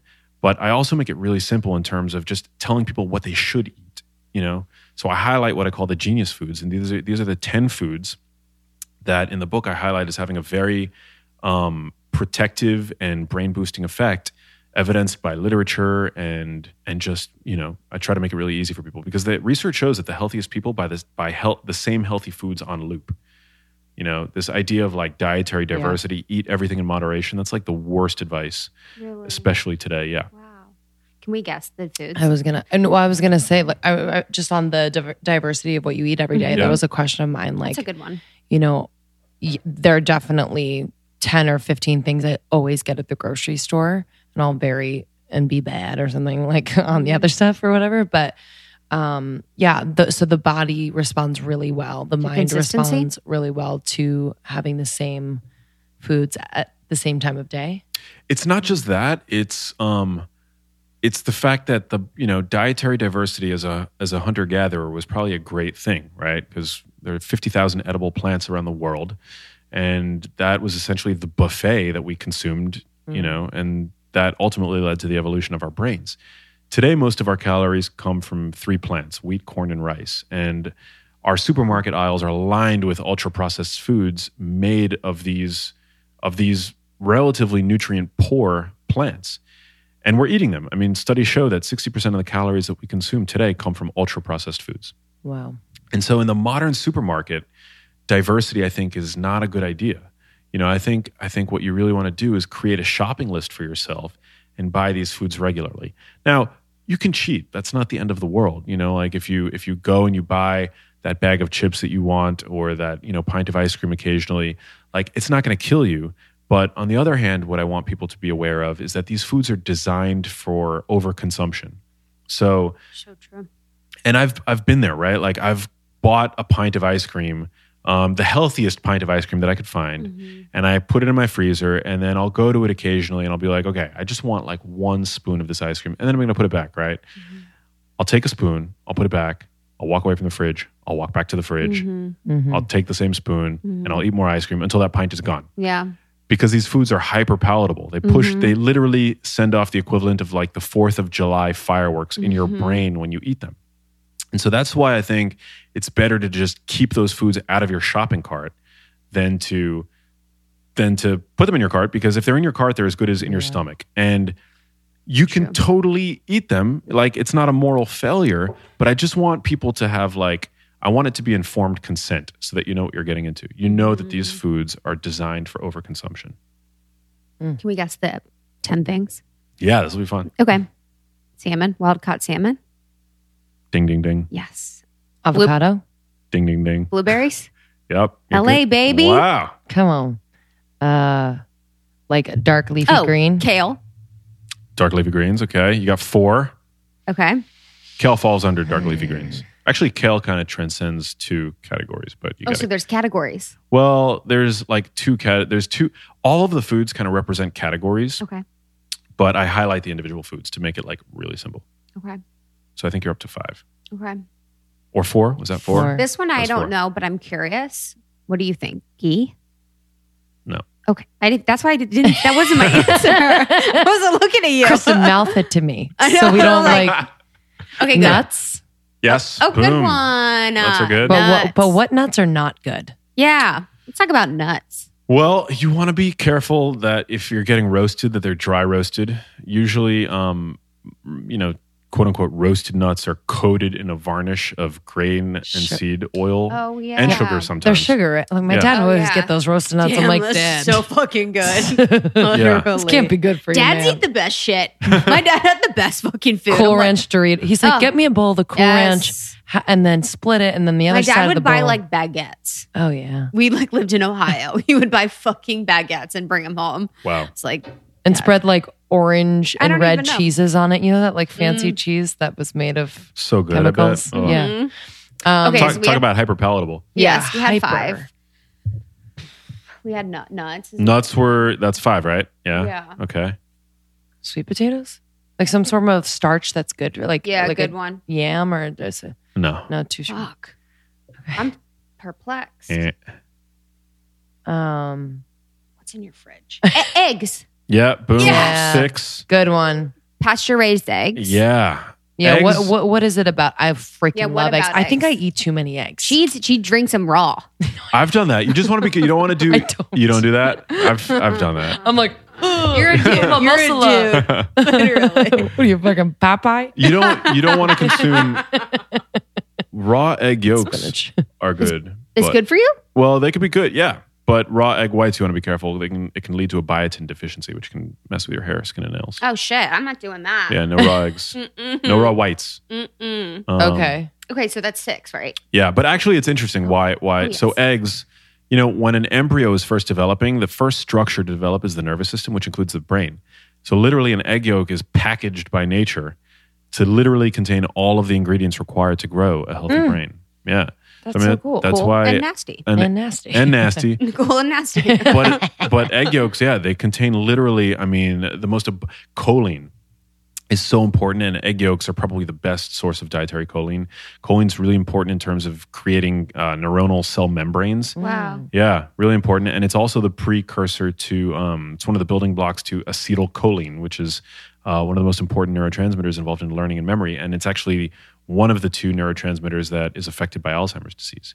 So Wow. eggs, very good, very healthy. Why Oh, wow, are that's some like the Bel Campo yolks are like golden, Yeah, like why are some orangey yolks golden, different? and then others you're like, Some are bouncy Yeah. too. You know what I mean? oh yeah, I Just know like what you really mean. like You can tell the healthiness, the health quality of an egg by how thick the shell is. Oh, Yeah, if you go and get like a pasture raised egg, you'll notice that the shell. harder, right? Yeah, I mean it's like so hard. You got to like a really. dino It's like a egg. dino. Yeah, yeah. Whereas a really cheap egg, like a conventional egg, usually they're white. Although I don't think that white has any bearing on the health. Color has any bearing on the quality of an egg. But conventionally, you'll usually find white eggs. They're the cheapest in the supermarket. Their shells are so thick because the chicken was essentially malnourished. And Thin. Yeah. Yeah. Thin. Sorry. Yeah. Yeah. The eggshells are super thin. Wow.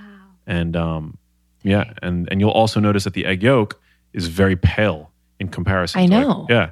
And that's because of the presence of carotenoids that are found. Carotenoids. Yeah. What's that? Because they're eating grain. Because the chickens like that are dead pasture chickens. raised are eating bugs. They're chowing down on grass. They're eating whatever chickens eat. Whereas chickens that are fed the conventional diet are just basically force-fed corn. And corn has next to no carotenoids, if any. But yeah, they get these from the grass that they I eat. didn't know that when you crack an egg, and I always do it on a flat surface, but you should do it on a flat surface because if you do it on like an edge or like a bowl, the salmonella lives on the outside of the shell. So it could get into the egg. Damn That's how good you would get one. it. Isn't that a good one? This Yeah. is a PSA. Listen up, almost 30.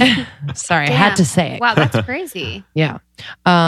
Okay, so we're up to like 8? 6. I think 7? we had 7. I think 6. I think 6. Okay. It's like We can go through them all. He's like, you're killing he's like, it. get me the fuck out of here. He's like, I can't play this fucking game all night. I like But it. we like to win.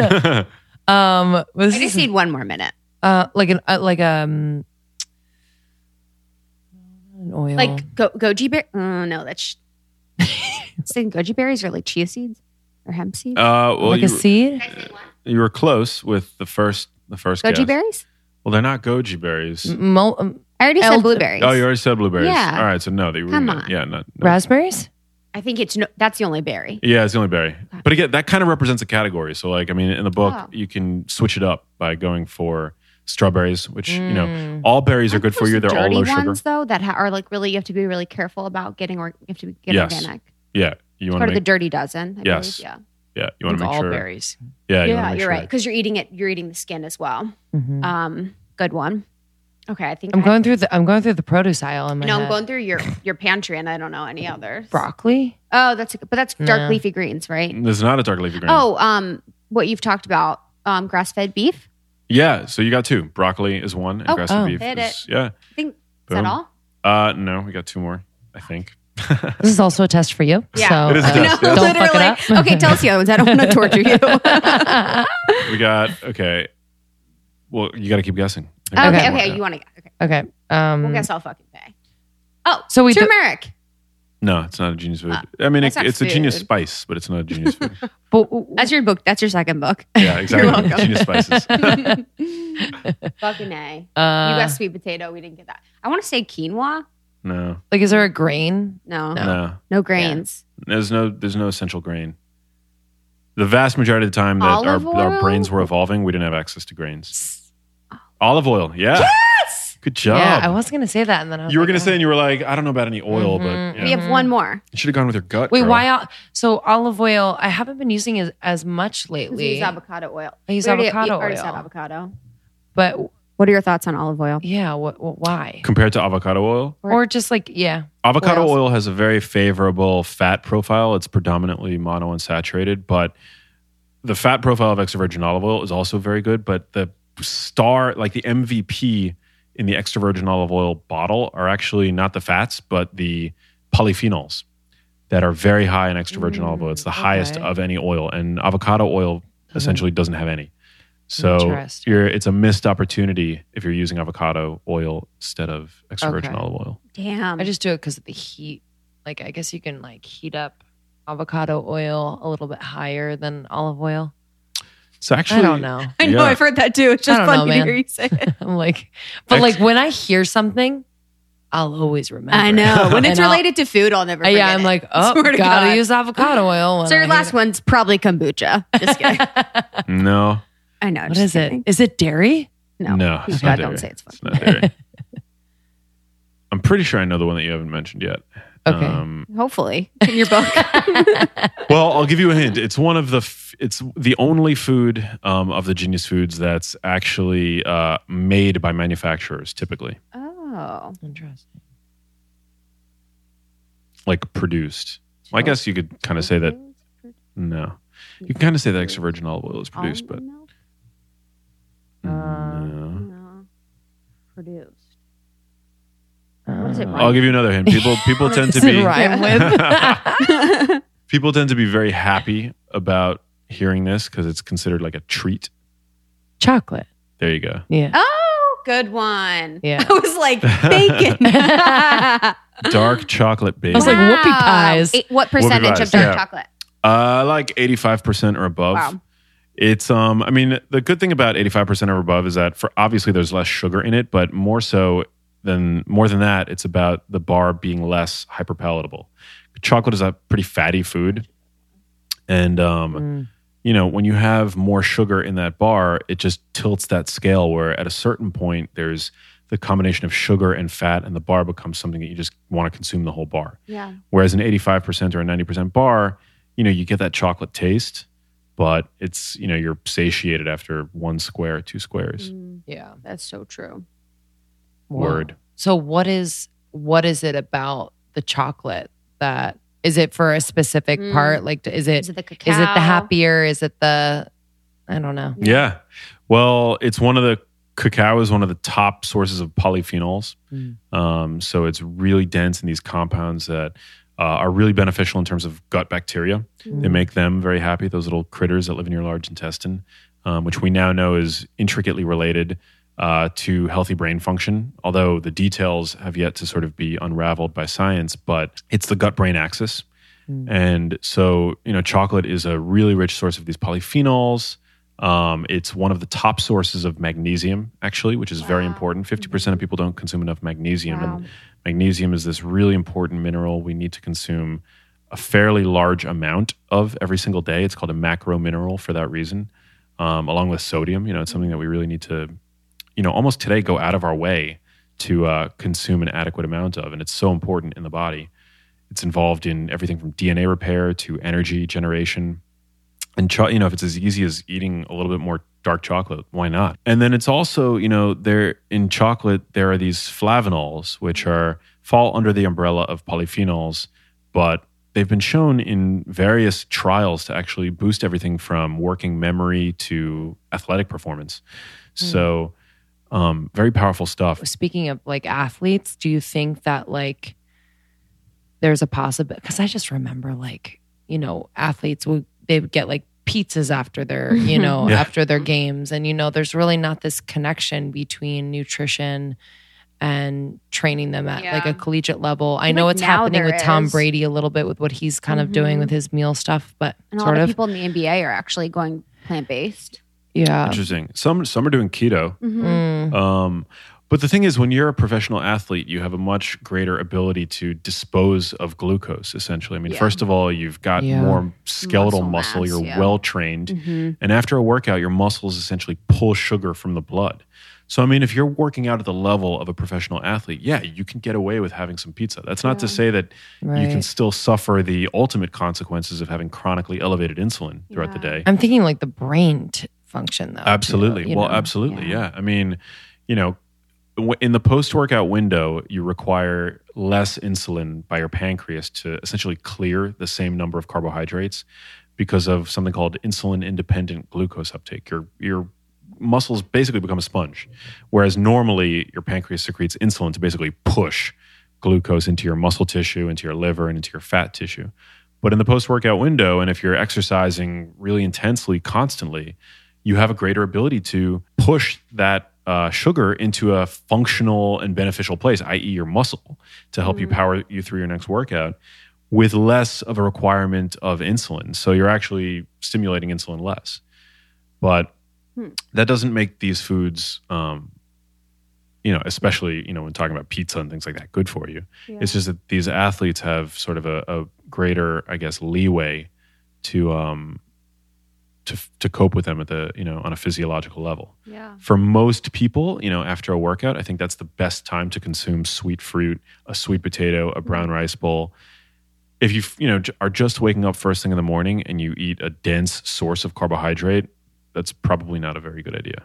Because you're depleted glycogen stores after a workout, so you can replenish those with the carbohydrate-rich food. Yeah, when you do high-intensity workout, you're basically burning through all of the stored sugar in your muscle. That doesn't occur during moderate or mild intensity exercise. It's only high-intensity exercise where you hit that threshold. We were talking about this earlier, right? Like, for the first 10 seconds, you're using creatine. And then for 30 to 45 seconds, maybe a minute and a half after that, you're burning through stored sugar. But if it's not at that level of intensity, if it doesn't hit that anaerobic threshold and you're just doing aerobic exercise, you don't use creatine and you don't necessarily use the stored sugar in your muscle. So if you want to be able to eat more carbs, you got to do high intensity exercise. So in the morning, what do you eat? What do you recommend? What's your daily food? Like, what's your food diary? Well, first thing in the morning, I don't eat anything. So do you intermittent fast? I wanted to ask about fasting. I do. But a lot of people these days get caught up over the hours. Like, do you do 16 hours? Do you do 12 hours? I say, let's just simplify this and don't eat for an hour, 2 or 3 after you wake up. Don't eat for 2 to 3 hours before you go to sleep. So essentially extends the fast that you endure every night when you go to sleep. And one of the reasons that that's beneficial is that when you wake up first thing in the morning, your body is in a fat burning state already. You've been fasted for, 8 hours, if not longer. Your insulin is at its basal level. It's like the level at its lowest that it's going to be throughout the day before you start eating. And in the early morning window, just after arising, you have a spike of cortisol. That's, the natural circadian inclination of cortisol is to spike just after you wake up as a means of liberating stored energy in your body to give you the energy to go out and seize the day. It's sort of like your body's own biological caffeine. And that essentially is a fat-burning hormone. Cortisol is the body's chief catabolic hormone. So it's liberating stored fats, it's liberating stored sugars from your liver. It's really powerful as a fat-burning mechanism. So, working out fasted, it's a great way to burn fat. And you also have the added benefit of the fact that when you sleep, that's when another hormone in your body called growth hormone becomes sharply elevated. And that continues to stay elevated so long as you're fasting.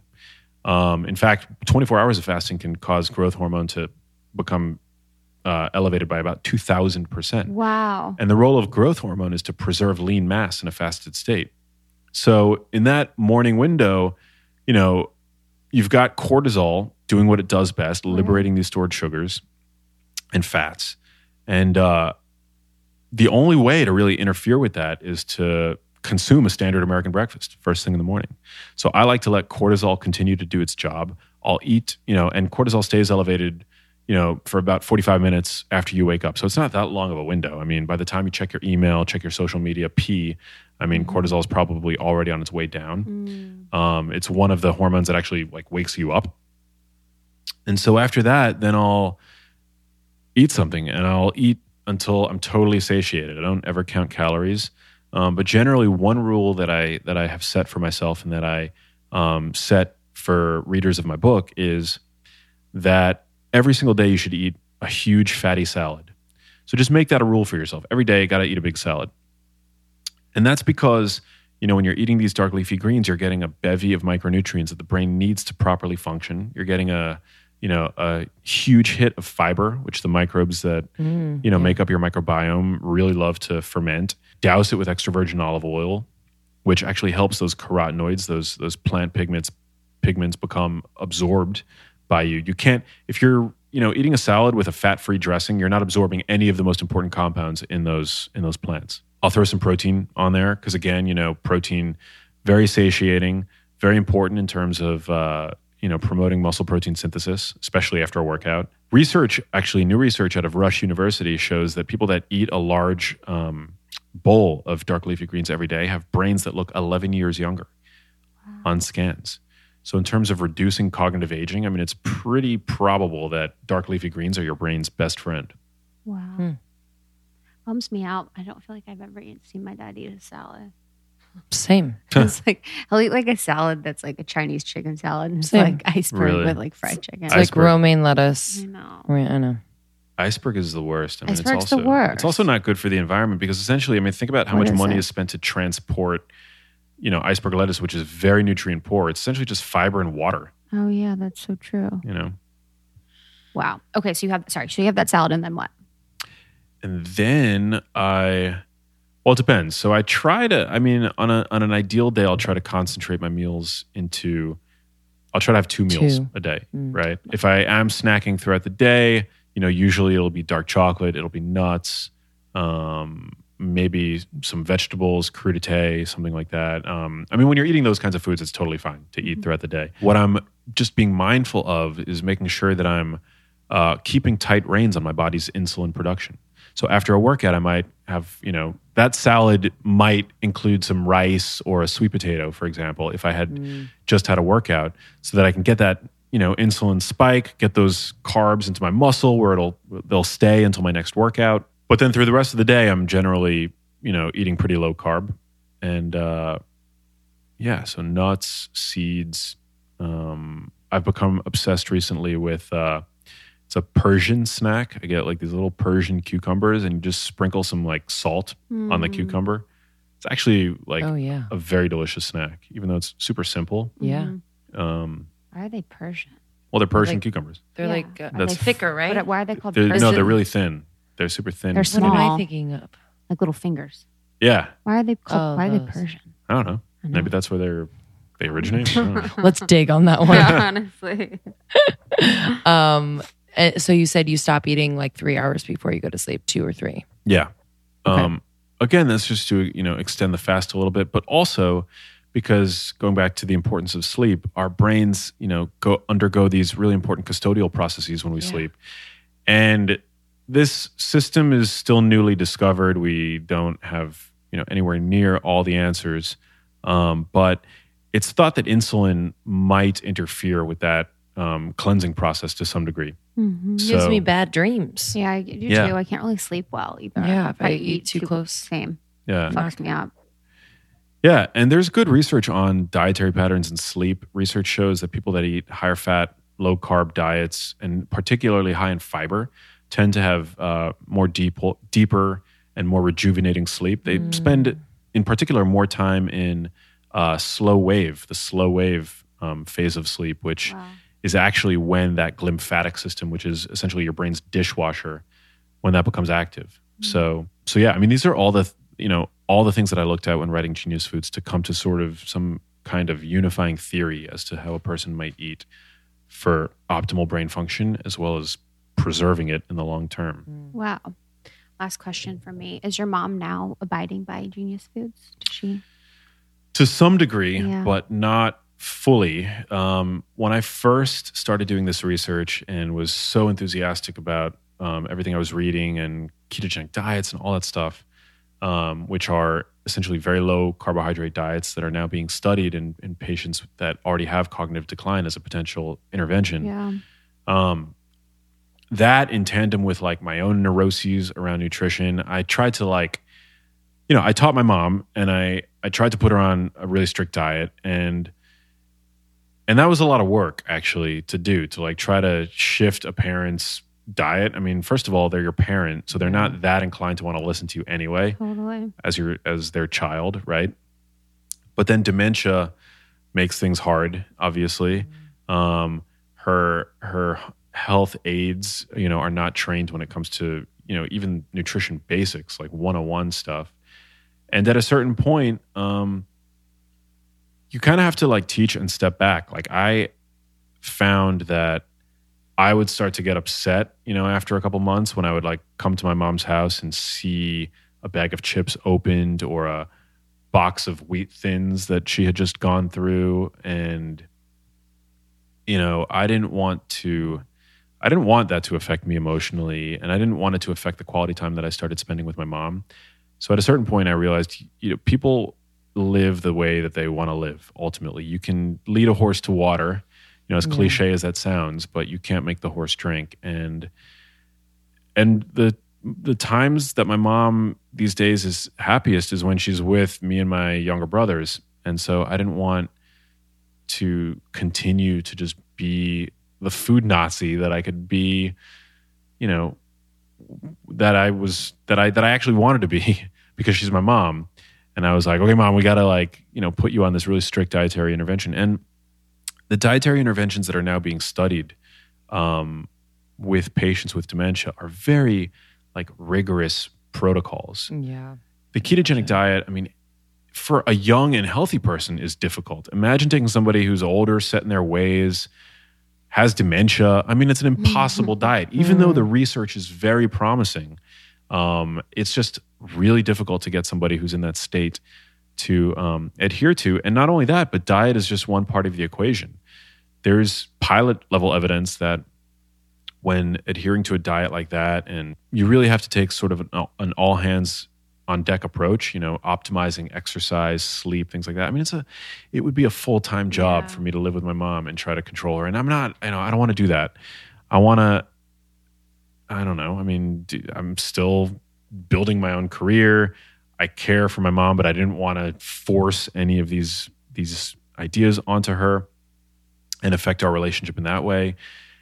And it's also made me really passionate about prevention and getting this message out to younger people because, these diseases begin in the brain decades before the first symptom. And the time is now. It's not when you already have been diagnosed with dementia. As John F. Kennedy once said, the time to fix the roof is when the sun is shining. So It's a good one. Yeah, I obviously can't cite him directly, but I heard somebody else cite him. I love you. And I believe it. Yeah. Great John F. Kennedy. Well, I just realized You should be like, that that's might have made me actually my sound own really quote. old. No, it was a good one. How old are you? I'm 35. Cool. Yeah, Well, but it's don't just make us all amazing. So you've learned all of this in the last 6 years. Yeah. Whoa. Mhm. Can you, last question from me, I just want to talk about Breadhead. Yeah. And So what's going on? Breadhead, we're working on that. Love the name. That's You a love great it. name. Thank you. Redhead. Have Thanks. you, is a certain, is Netflix doing, what's going on? No, we have a film. We have a locked picture on the film. We're fundraising. Great. So anybody listening that wants to get We can involved link it. in Yeah. a movie, Definitely. the film is great. We ran out of money, essentially. Smart, as you do. Filmmaking is very difficult. And we're now hoping to finish it and get it out digitally so that people can watch it online. I mean, we tried to do the festival circuit. It was kind of a nightmare. I mean, some of the feedback we got was shocking. Some of these festivals don't think that dementia prevention is a big enough topic. I'm like, what? It's cool though, because that can be part of your story. Exactly. Yeah, it is a part of your story. Exactly. That's what you add in. Exactly. So I'm excited to get it out there. I think it's the most important documentary that's out there. It's, vetted in terms of science. The researchers that we have span multiple Ivy League universities. The personal stories there. So I'm very proud of it. We're hoping to finish it. We're hoping to get it out this year. And, for anybody listening that's not familiar with it, it's the first ever dementia prevention film. It's the first ever film focused exclusively on this topic. And we've interviewed all the leading researchers in the field. everybody from Suzanne de la Monte at Brown University, who coined the term type 3 diabetes to describe Alzheimer's disease, to the leading expert in gluten and autoimmunity. They're all in the film. And it's not just one of these like online things that is just a bunch of interviews strung back to back. It's literally like, it's a movie. And yeah, I'm very proud of it. I was hoping that I'd have it out before my book Genius Foods came out, but it just didn't work out that way. And so, it'll come. Yeah. Yes. Yeah. And the film is, the two projects are very complementary to one another. So obviously in a narrative documentary, you can't get too deep into the science and the prescriptive level advice and things like that. So it's story focused, whereas Genius Foods is told like a story, but it's very prescriptive. It's a guide, with steps and sidebars and tweaks and breakdowns and plans. It's really, I think, very comprehensive.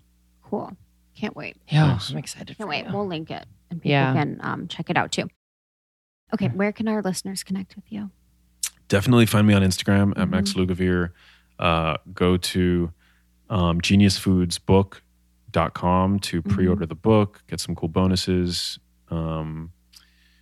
Facebook. Does anybody use Facebook anymore? Yeah. Okay. I'm on Facebook. Our community really uses it. All right. Max Lugavere on Facebook. And just say what's up. People can go to my website. I'm all over the place. Great. Yeah, your website is great. Where did you say you lived before? Not that I'm West sending Hollywood, people. WeHo? WeHo, and then in New York. And then New York. Cool. Okay. And then the book tour is going to be, like, are you doing a book tour?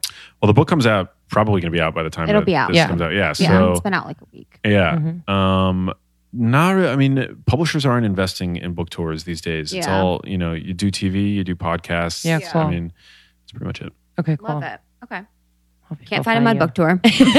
Well, I want to do a book tour. If you own You a should. bookstore, You don't need to do it at a bookstore. I love meeting people. Do it at a freaking grocery store. Yeah, like have a meetup at a grocery store. But like, You could. at like an Erewhon or like I would Whole come. Foods. Like, hello. Yeah, it's a good idea. That's it, Erewhon. I'll come.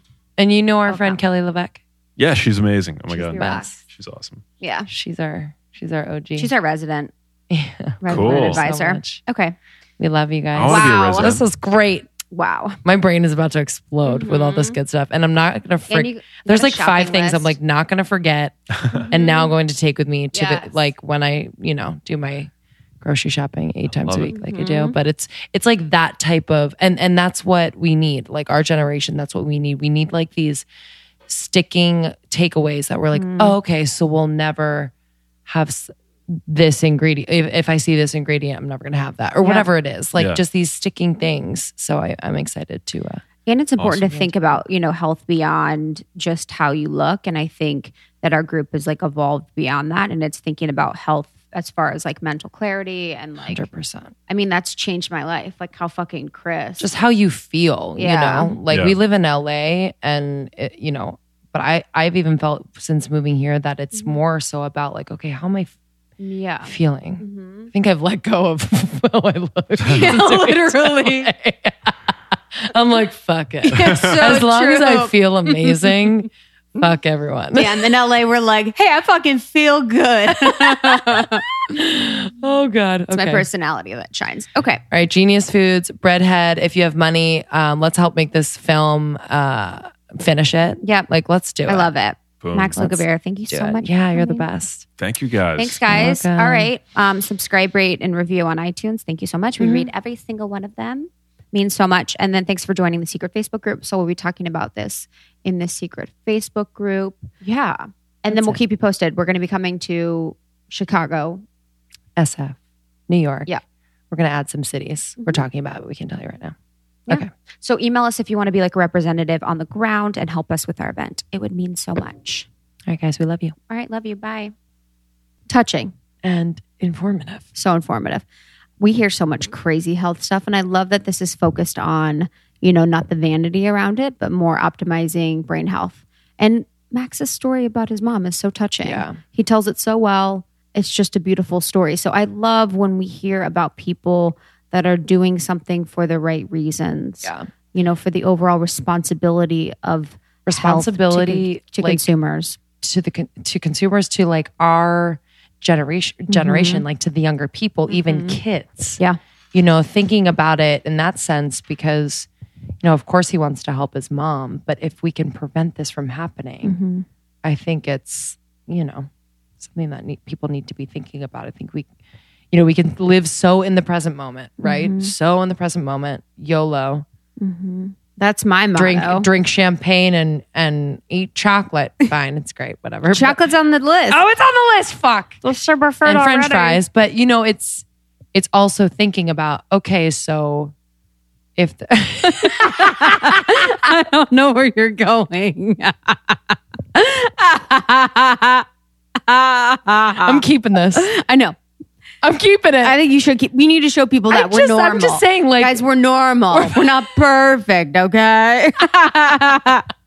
we are literally on one. We're on anyway, one. I'm talking been a long about night. preventative conversations. Completely. Of course, we don't want to look too far into the future, but we want to be thinking about how we want to feel in the future. Is that what I wanted to say? Yeah, completely.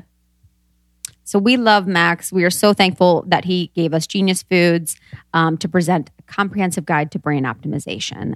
So you get all of the nutrients information in there, the foods that energize and rejuvenate your brain, all of the things in Genius Foods. All right, guys, thanks so much for listening to the Almost 30 podcast. We love you so much. If you have suggestions for guests, topics, anything like that, please let us know. Again, we're going to have meetups around the country coming soon, Chicago and Toronto on deck.